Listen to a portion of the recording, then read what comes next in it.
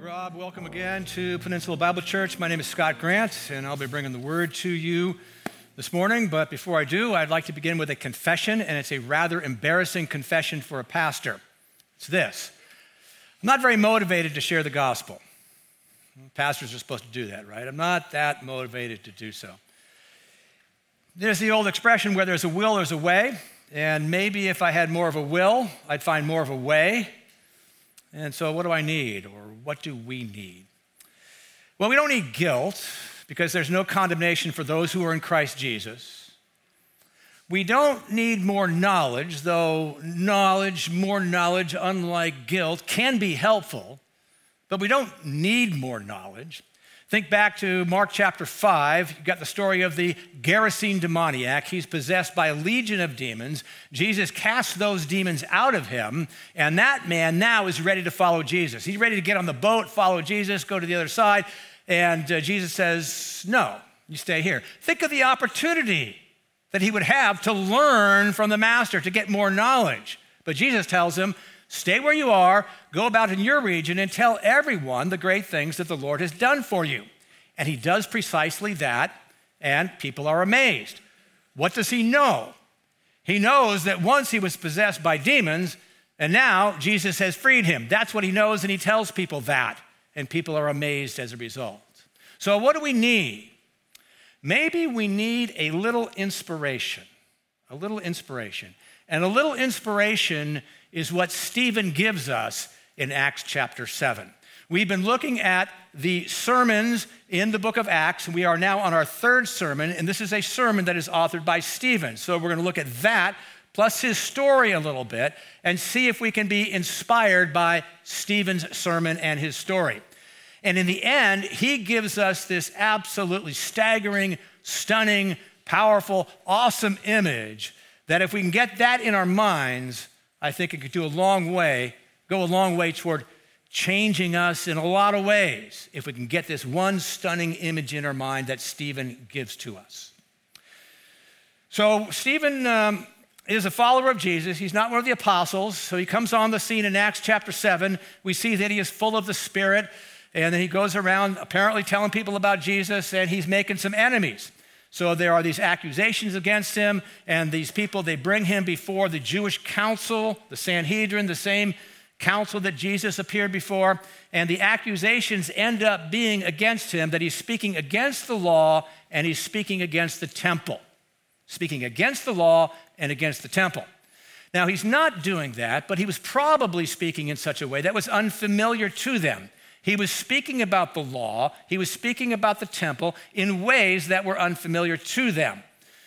And so the accusations come against him, and the high priest says to Stephen, are these things so? What are you going to say in response to these accusations? And Stephen responds by telling them the story of Israel in 3 chapters. Demonstrating that the story of Israel was all designed to be fulfilled in the coming of the Jewish Messiah, who is Jesus Christ, and the coming of the Spirit. Those things now have happened. So this is a telling of the story of Israel with that particular emphasis, which his accusers do not really appreciate. So he tells the story of Israel in 3 chapters. Chapter 1, patriarchs. Chapter 2, Moses. And chapter 3, temple. Now, I'm not going to read that part of Stephen's sermon. If I did so, if I read all of the whole thing, it would take about 10 minutes. So I'm going to summarize what Stephen says. Stephen's story is a summary of the story of Israel, so I'm going to summarize the summary. Now, I commend to you to read all of Acts 7. I'm not going to do it here today. Again, it would take 10 minutes to do so.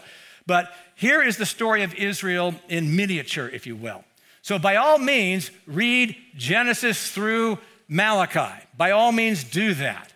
But also read Acts 7, because there you get the story of Israel. And if you understand that from Acts 7, that'll give you a way to understand better the whole story of Israel. So that's really a great thing to do, although we're not going to be doing that today. What I am going to do is to drill down on Stephen's application of the story of Israel, which we will get to in a few moments. So here's how the story goes from Stephen's telling. he speaks very highly of the heroes of the faith in Israel's history, but not so highly of their contemporaries. For example, he tells the story of Moses. We've seen the story of Moses if you've been with us for the last few months because we've been studying the book of Exodus. We've seen the story of Moses, and he extols Moses, but he doesn't extol Moses' contemporaries because they rejected him on multiple occasions, and they rejected the Lord as well. And there are other heroes of the faith that he tells their stories, and again, it's the contemporaries that fall short.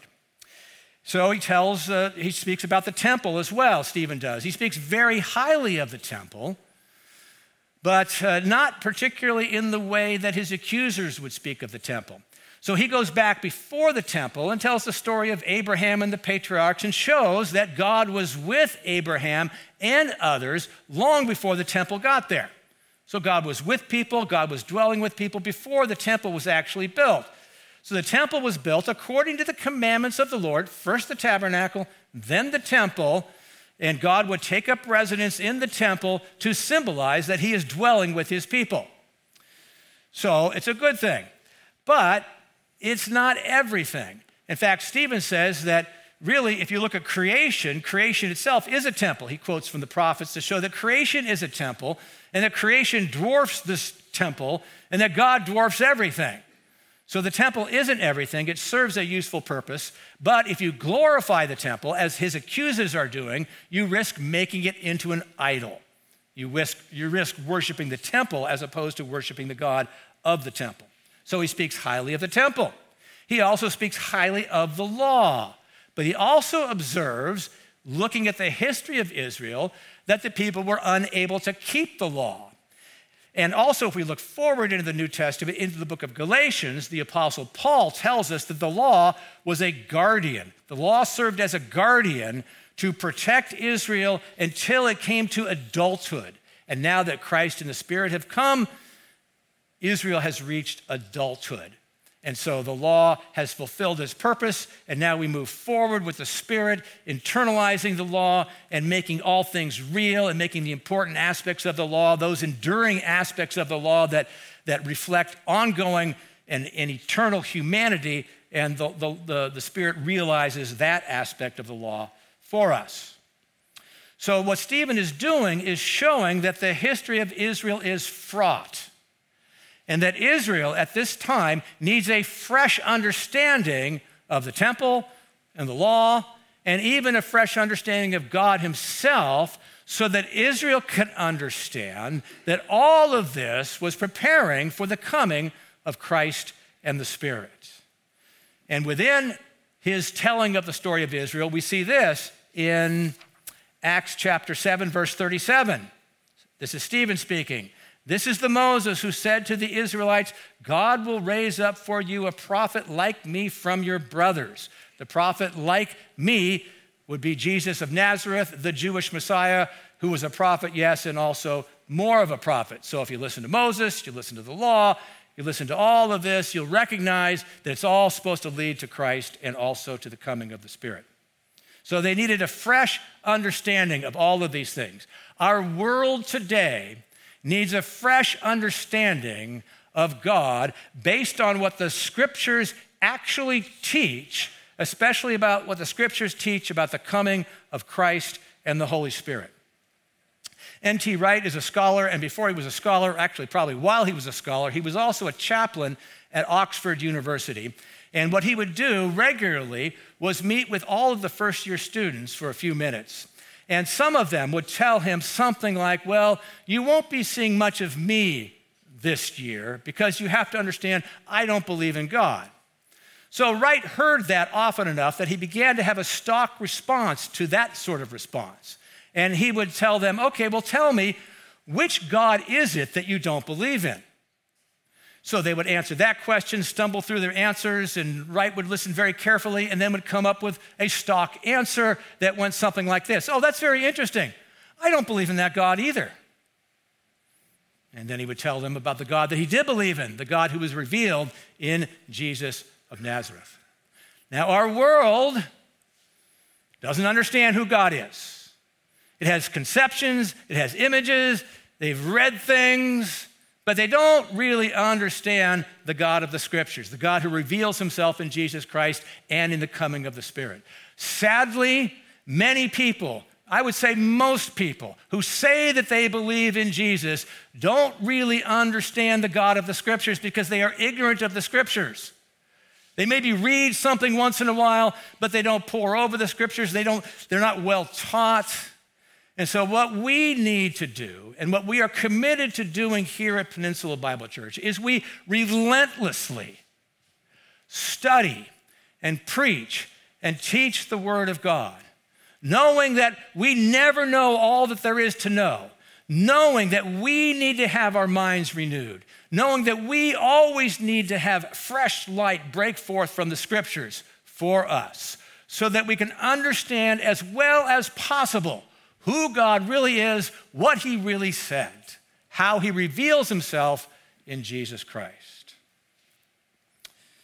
So we now turn to the Word of God. Acts chapter 7, beginning in verse 51. If you want to follow along in the Bibles, there are some Bibles in front of you, page 916. The text will also appear behind me. And now what Stephen does is he applies the history lesson. He's given them the story of Israel, and now he applies it. Let's look at Acts chapter 7, verses 51 through 53. You stiff-necked people, uncircumcised in heart and ears, you always resist the Holy Spirit. As your fathers did, so do you. Which of the prophets did your fathers not persecute? And they killed those who announced beforehand the coming of the righteous one, that's Christ, whom you have now betrayed and murdered, you who received the law as delivered by angels and did not keep it. He accuses them of being uncircumcised in heart and ears. Now, circumcision was a rite that was given to the people of Israel to demonstrate that they belonged to God. It was supposed to indicate outwardly an inward reality that they belonged to God. So, as always in the Scriptures, if you just have the outward rite, that's nothing. The outward rite is supposed to indicate something that's going on in the inside. And so Stephen accuses these people of following the letter of the law, but missing the whole point. You're supposed to be circumcised in your heart.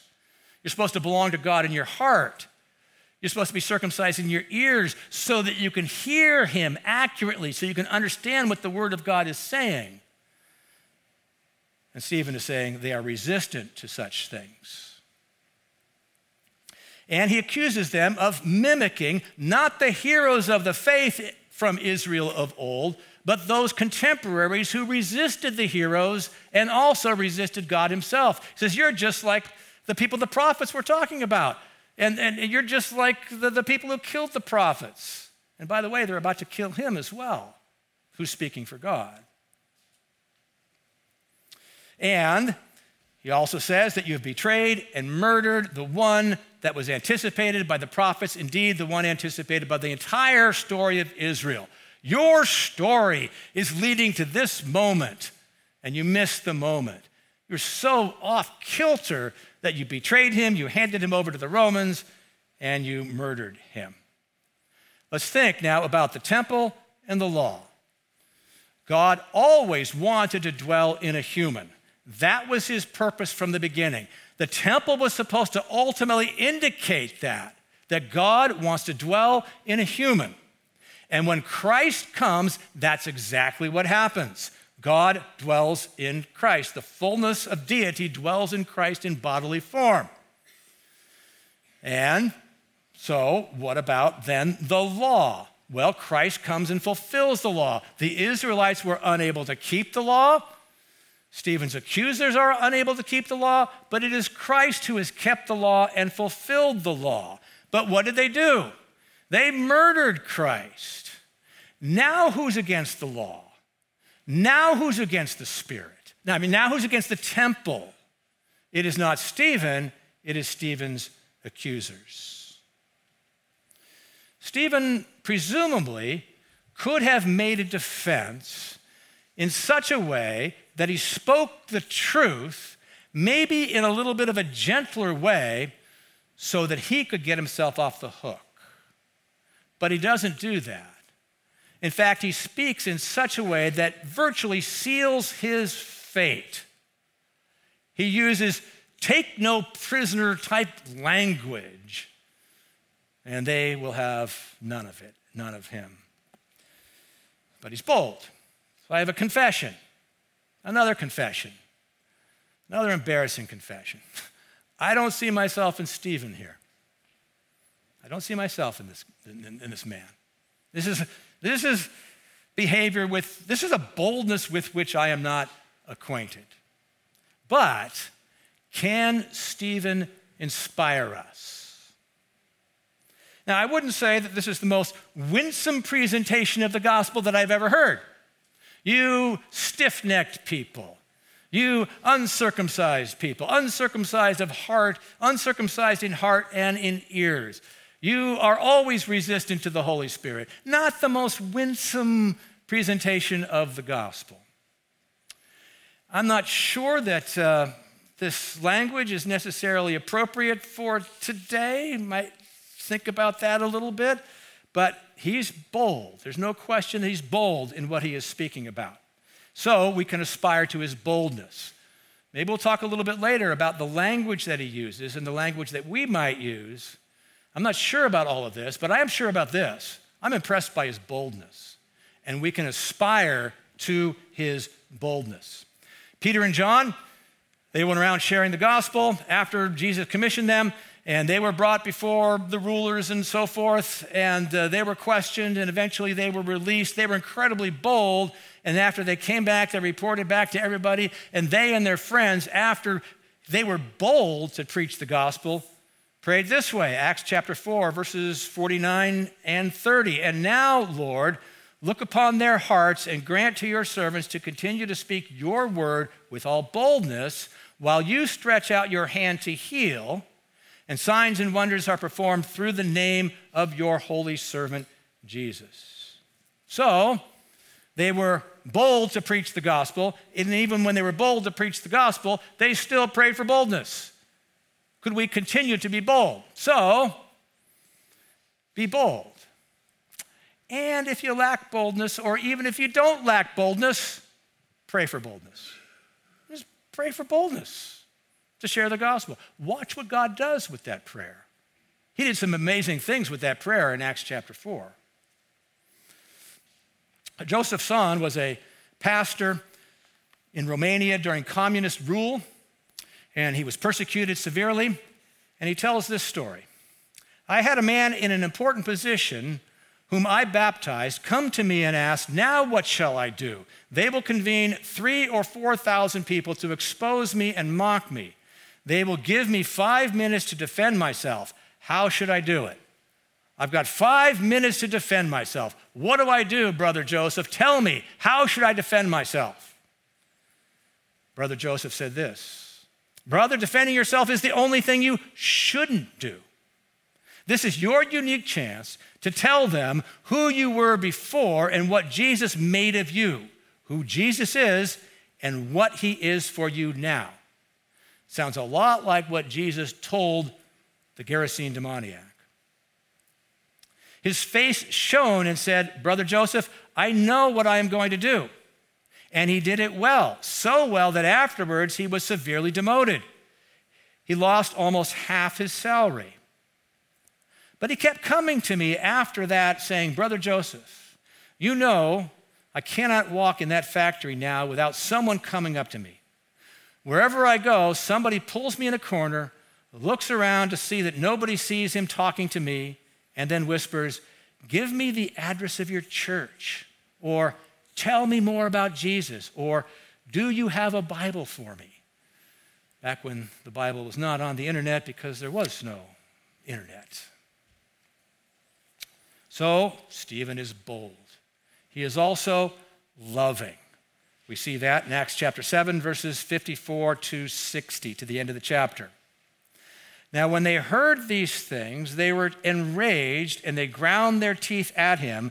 But he, full of the Holy Spirit, gazed into heaven and saw the glory of God, and Jesus standing at the right hand of God. And he said, behold, I see the heavens opened and the Son of Man standing at the right hand of God. But they cried out with a loud voice and stopped their ears and rushed together at him. Then they cast him out of the city and stoned him. And the witnesses laid down their garments at the feet of a young man named Saul. And as they were stoning Stephen, he called out, Lord Jesus, receive my spirit. And falling to his knees, he cried out with a loud voice, Lord, do not hold this sin against them. And when he had said this, he fell asleep. 3 sermons so far in Acts. First 2 by Peter. This is the third one by Stephen. Peter's first sermon wins 3,000 converts. His second sermon wins 5,000 converts. We are really moving now. This is a movement of the Spirit. Everything is going up and to the right. What are we expecting now? 10,000 converts. Maybe by the end of the Acts, we're going to get to millions or who knows, because we are starting big. Man, we're going 3,000, 5,000. And Stephen now preaches this amazing sermon, which wins to Christ exactly 0 people. None. Zip. Nada. What happened to this big movement? Well, it looks like things have stalled here. But is that really the case? Because if you read forward, actually if you read the next verse, Acts chapter 8, verse 1, you find out that what this generated was a great persecution. That doesn't sound like good news. That doesn't sound like everything going up and to the right. But that great persecution scattered believers to Judea in the south and into Samaria in the north. And remember, what did Jesus say at the beginning of Acts to his apostles? You will be my witnesses. Where? In Jerusalem and in Judea and in Samaria and even to the end of the earth. It's happening. As Stephen is persecuted, as Stephen is killed, and this persecution happens and provokes everyone to go out and to do exactly what Jesus wanted them to do. Moreover, there is this young man named Saul who is waiting in the wings. He doesn't know it, but he's waiting in the wings, and he's about to become the Apostle Paul. He's watching the garments. He's watching the coats. He's all in favor of this stoning. But Jesus is going to get a hold of him. Furthermore, we do not know how Stephen's prayer was answered. Lord, do not hold this sin against them. We don't know that. So around here, we tend to obsess about effectiveness. That's what your workplace wants you to do, and you need to do that. I understand that. Are we being effective or are we not being effective? What do we need to change things so that we be more effective? Well, it looks like Stephen was ineffective. He's a preacher of the gospel, wins no one.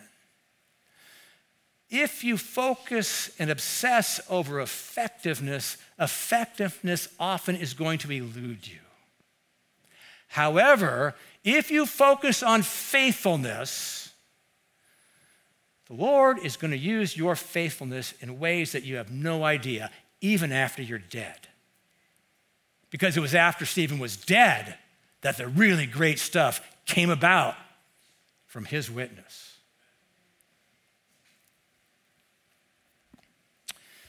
Stephen looks to heaven. And he sees the glory of God. Not in the temple, by the way. He sees the glory of God in the heavens.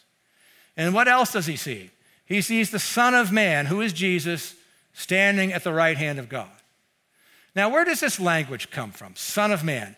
It goes all the way back to Daniel. In Daniel 7, he's a prophet. He has this vision of the Son of Man, who is the representative, the royal representative of God's people, ascending, rising, coming up to the Ancient of Days, who is God, to receive an everlasting kingdom.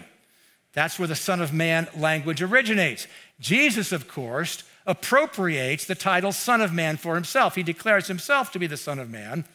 And when he was before this very same council, said that he was going to be seated at the right hand of God. As the Son of Man, he said, I'm going to be seated at the right hand of God, which basically sealed his fate.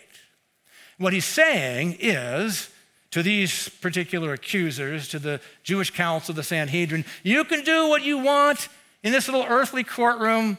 It really doesn't matter to me, but the courtroom that counts is the heavenly courtroom. And in that courtroom, the tables are going to be turned, and I'm going to be sitting in judgment over you. That's what that means. Well, the accusers of Stephen sort of understand this language too, and they are furious. They are furious that Stephen has turned the tables on them. And they cry out with a loud voice in order to rush at him and in order to stone him. They take him outside the city to stone him. Jesus was crucified outside the city. So Stephen's story echoes the story of Jesus. So they cry out with a loud voice to stone him, and then Stephen cries out with a loud voice also, doesn't he? To do what? Intercede for them. Lord, do not hold this sin against them. Stephen's last prayer is for those who are killing him. That's love. He loves these people whom he calls stiff-necked. He loves them.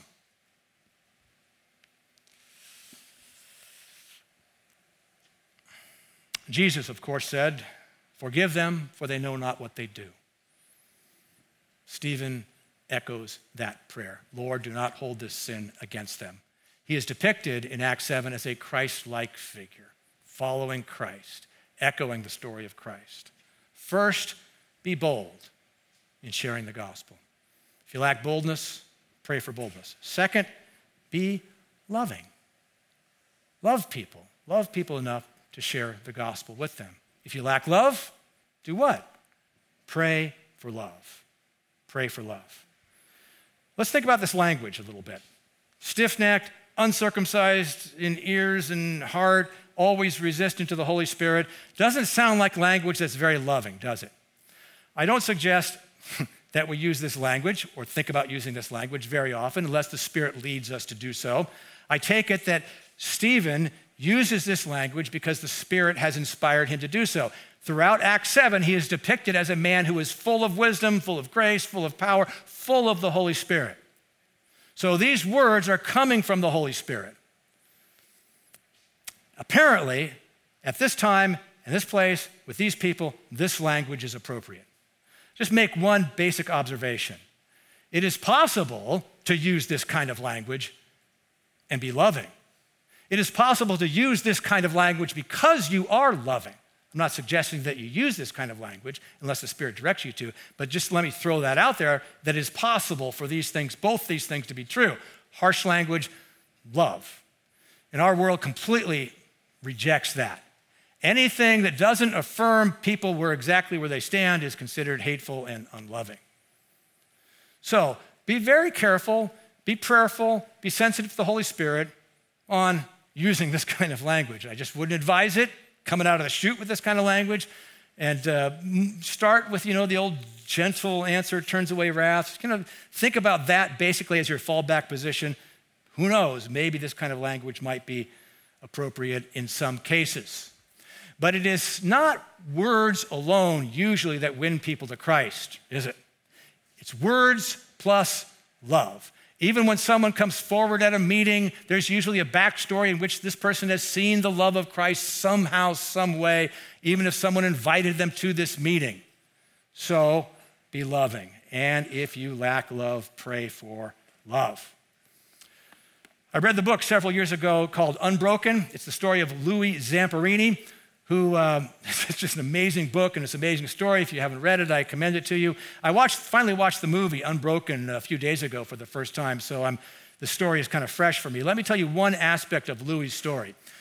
He was in World War II and he was taken prisoner He was a prisoner of war in Japan, and he was tortured. He was beaten for 2.5 years. He almost died. Somehow he survived. But after he survived and he came back to the States, he was haunted. He was tortured. We would say now that he suffered from post-traumatic stress. He became a drunk. He drank heavily. He had these nightmares in which he was killing his former captors. He was a tortured man. His wife came to Christ. His wife suggested, why don't you go to this Billy Graham campaign in Los Angeles in 1949? That's where they lived. This was Billy Graham's first big campaign. And so he went. He went the first day, and I guess he was moved, but he said, okay, I'll go back the second day, but I'm not going forward. I'm not doing any of this get on my knees thing. I'm not doing any of this prayer thing. But that's exactly what happened the second day. He got on his knees, he prayed, and he accepted Christ. And this doesn't always happen this way, but immediately there was change. Immediately the nightmares were gone. Immediately he stopped drinking, and he was able to work through forgiving all of those people, all of those prison guards who tortured him. In fact, a few years later, he made a specific trip to Japan to seek out those prison guards. Some of them, many of them, were in prison themselves because of the crimes that they committed. They were guilty of war crimes. He went into the prison and he told each one of them that he forgives them. And he also shared the gospel with them. Many of them came to Christ. Praise God. Words plus love. My friends, if you want to conquer the world, love your enemies and pray for those who persecute you. Be bold, be loving, to share the gospel. If you lack boldness, if you lack love, or even if you don't, pray for boldness, pray for love. You have nothing to lose and you have everything to gain, because the only evaluation that really matters in the end is the assessment of the heavenly court, not the earthly court. Stephen sees Jesus. He sees the Son of Man. Where does he see him? He sees him in heaven. But he sees him as he is on the front lines. He doesn't see him in the prayer closet, though you can see Jesus in the prayer closet. He doesn't see Jesus as the church is gathered in worship, though you can see Jesus as the church is gathered in worship. No, he sees Jesus as Jesus sends him to the front lines for the battle for the hearts and minds of men and women. If you want to see Jesus, consider going to the front lines in the battle for the hearts and minds of men and women and children in this world. One more observation. Consider this. There's a difference, isn't there, between what Jesus said and what Stephen sees. Stephen sees the Son of Man. What posture does he see as he looks into heaven and sees the Son of Man? And what did Jesus say? Jesus said he would be seated at the right hand of God. Every reference in the New Testament concerning the posture of the Son of Man has him in one particular position. I am now going to read every single reference in the New Testament to the posture of the Son of Man. See if you can note the difference. Matthew chapter 19, verse 28, Jesus said to them, "Truly I say to you, in the new world, when the Son of Man will sit on his glorious throne, you who have followed me will also sit on 12 thrones, judging the 12 tribes of Israel." Matthew chapter 25, verse 31. Jesus said this, "When the Son of Man comes in his glory and all the angels with him, then he will sit on his glorious throne." Matthew 26, 64. Jesus said to them, "But I tell you, from now on you will see the Son of Man seated at the right hand of power and coming on the clouds of heaven." Mark chapter 14, verse 62, and Jesus said, "You will see the Son of Man seated at the right hand of power and coming with the clouds of heaven." Luke chapter 22, verse 69, "But he, Jesus, said to them, But from now on, the Son of Man shall be seated at the right hand of the power of God. Revelation chapter 14, verse 14, the Apostle John says this, "Then I looked, and behold, a white cloud, and seated on the cloud, one like a son of man, with a golden crown on his head and a sharp sickle in his hand." Every other reference in the New Testament to the Son of Man, to the posture of the Son of Man, has him sitting on his throne. Stephen, as he looks into heaven, he sees the Son of Man not sitting on his throne, but standing.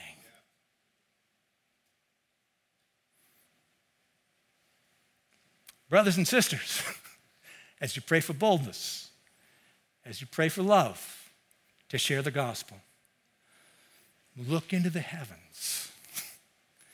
Use your imagination and picture your Lord and Savior, Jesus Christ, the Son of Man, standing for you. That's the image, the powerful image that can really transform us if we would get that into our minds. All right, so we're going to transition to a time of communion. It's going to be a come forward communion today. And let's think about this. This is represents, obviously, the broken body and the shed blood of Jesus. That's what this represents.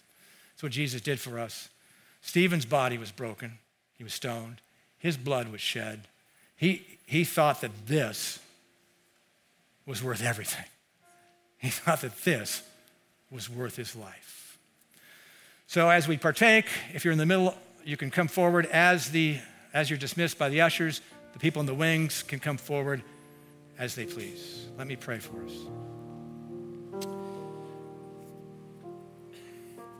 Lord, we're weak, we're fragile, we lack boldness, we lack love. And we confess all that, but you know all that. And you love us, and you died for us, and here we are coming to this table that you spread out for us in view of your sacrifice. So thank you so much. As we take in your body, as we take in your blood represented here by the bread and the wine, would you infuse us with your life? Would you infuse us with your power, your strength, your love, your mercy, your boldness? We ask these things in Jesus' name. Amen.